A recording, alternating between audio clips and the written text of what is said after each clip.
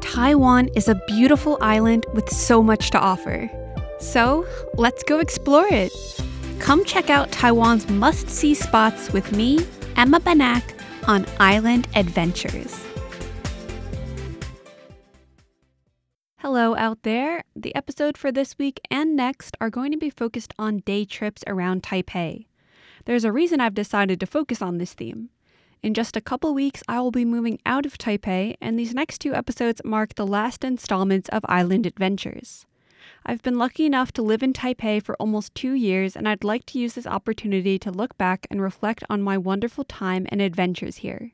Some of that will be through my own experiences, and others will be taking a look at some conversations that I've had with various travel bloggers. A lot of people, when they come to Taipei, may stick to some of the more central tourist spots, whether that's Taipei 101, the National Palace Museum, or Liberty Square, and there's nothing wrong with going to those places, but through my 2 years here, I realized that there are also some great areas to explore that might not immediately come up when you search for suggestions for things to do in and around Taipei. Before I share some stories from interviews with other travel enthusiasts, I'm going to tell you a little bit about a place that I would recommend to check out in Taipei, which is called Maokong.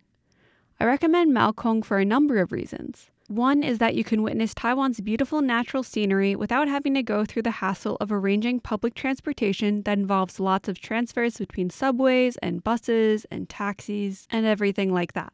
To get to Maokong is pretty simple.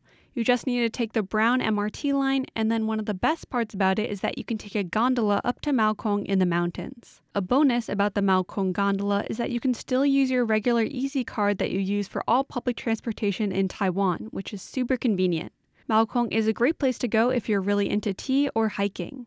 When I went there, we got to check out several tea houses that had a fantastic array of both amazing snacks and delicious tea. And crazily enough, some of these places were open 24/7, even though they are just little shops in the middle of the mountains. I think it's great to go there when you have a lot of time to just sort of sit and chat, and it's interesting to also learn more about the traditional way of serving tea, which you might not see as often if you're just in the city area where there are drink shops everywhere, but they're always grab and go.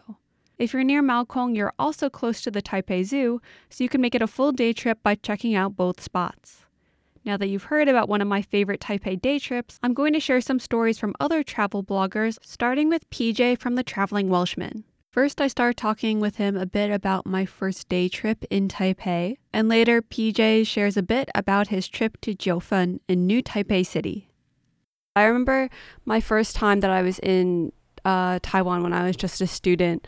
I went to Elephant Mountain, which is like really not going very far outside the city at all, but it was my first experience sort of, being in a capital city or a huge city where you can just, easily take the subway and then, just walk a little bit, and all of a sudden you're like right behind you, there's like these mountains and the forest, and you turn in the other direction, there's Taipei 101. Like, I'm from New York, and so I grew up spending a lot of time in New York City, and I never experienced anything like that. So Taipei definitely stands out to me a lot in that respect as well. I couldn't agree with you more. That's, like you said, a short subway ride, and you're in the middle of the mountains. How is that possible? Mm-hmm. There's no other city in the world that could do something like this, where in a matter of 30 minutes, if I wanted to go right now, I could be on the beginning of a trail, Mm-hmm. and a spectacular trail too, not one of your average, Sunday morning walks, Mm-hmm. such as, I believe I went to Jinmianshan not long ago, Mm-hmm. and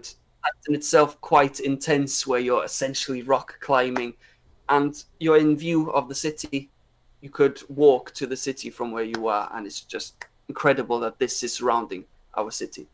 Yeah, I totally agree. I know Wulai, like maybe some people don't think it's a hidden gem. I think that it is, but one place that I think most people in general will agree is not really a hidden gem is Jiufen, which I know that you've also been to, and I think this is sort of one of the most popular places that people want to go when they learn about Taiwan. And I was wondering if you could sort of explain why Jiufen has become so popular for tourists to want to visit or to just learn more about. Like, what is the fascination with Jiufen? Well, I know that many years ago it was a incredible spot during the Japanese colonial period, that was I suppose the getaway destination then too, but then it sort of fell into disarray, and I believe that it was featured in a few Taiwanese movies, during, I believe, maybe the 70s or around this time, which brought it back into popularity. And I think it's actually the quintessential example of everything that makes Taiwan so great, really. Having all these tightly packed buildings along narrow alleyways, the scent of street snacks, red lanterns, and all while surrounded by some beautiful natural surroundings. And it's just really the perfect example of what makes Taiwan so great. And of course, that's why so many tourists flock to it so regularly. And of course, even though it's false, everyone associates it with Spirited Away, of course. And Taiwan would prefer to keep it that way too, as all the no-face souvenirs would attest to. Yeah, because for sure. it brings in a lot of attention. But you can see exactly why that would be the inspiration, because it does seem like somewhere too good to be true, something out of fiction. That how could something like this be possible, really? But that's what makes it so beautiful.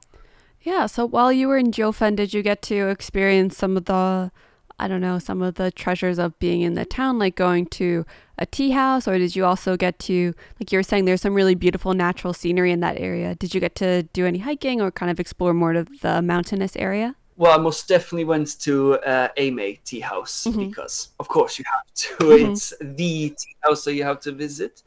And in all honesty, the old street itself, as beautiful as it was, as much as you must definitely have to go and visit it at some point.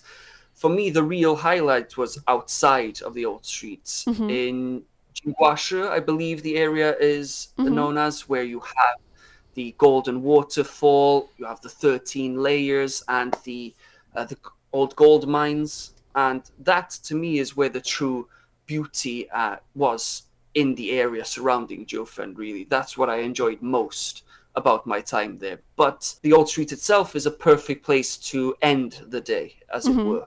Yeah, the night view in Jiufen is definitely super beautiful with all the red lanterns everywhere and everything.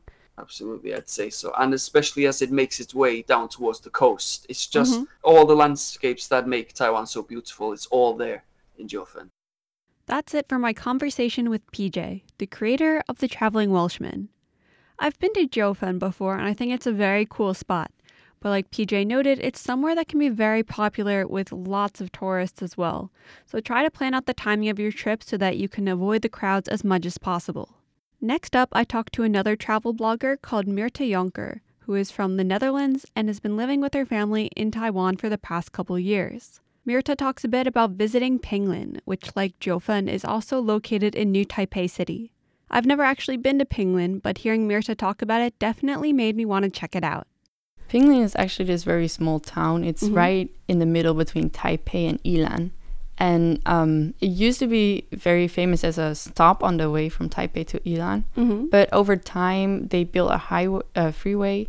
So people don't really go to Pinglin to stop there anymore. But now it's very famous for its nature and for tea.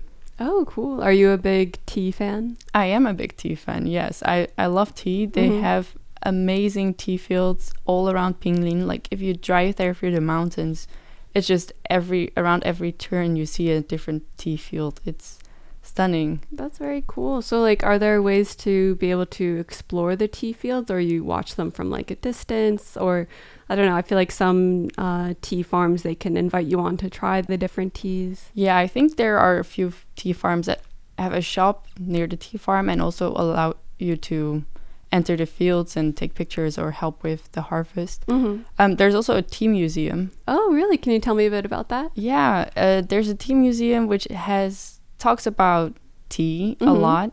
There is this exhibition where they show you how tea is processed, and they have all the machines and kind of show you how it's done. And they also have this very interactive show thing exhibition where you have more than 20 types of teas, and you can pick your favorite and take the card and place it on an electronic book, and you can get to learn everything about your favorite tea. Oh, really? Do you have a favorite tea? Not really. There's a lot of teas I like. I have to say I do really like oolong tea. Yeah, to be honest, I had no idea that there were 20 different kinds of tea. Yeah, me neither. It's there's actually probably more, but Yeah, the funny thing is they all come from the same tea plants, because there's only 4 different types of tea plants, but it's just the way that they process the tea that makes it into different types. So did you get to try tea at the museum as well? I did not really get to try tea at the museum, but there's a really cute cafe next to the museum where they do have the tea that's actually grown on the fields next to the cafe. Oh, wow. And you can try that tea over there. Yeah, what I really like about when I go to visit tea farms, and if they have you sit down and try the tea, is just like the whole process of pouring the tea and like the almost ceremonial aspect of it, like pouring the hot water in the cups first just to warm them up so that they'll be like the perfect temperature and everything like that, and then pouring all of that water out and then pouring the tea in, and then like having to steam it like several times, and how each time you boil the water, the flavor is a little different, you know, maybe it's stronger or weaker or something like that. Yeah, there's a lot that goes into a tea ceremony, and rightfully so. In the museum, they also talk about how tea is important for culture. For example, how it's used in wedding ceremonies, or how it's used in medicine, and how over time it developed into something that we also just drink on a daily basis. That's it for my conversation with Mirta Jonker. I'll leave links in the online description of this episode where you can find out more information from both PJ and Mirta's blogs, where they've got a lot of great recommendations. I hope you enjoyed listening to this episode and seeing all the options for fun day trips around Taipei. The recommendation list will continue next Sunday with both suggestions from me and international travel bloggers. I'm Emma Benak. Tune in again next week for more island adventures.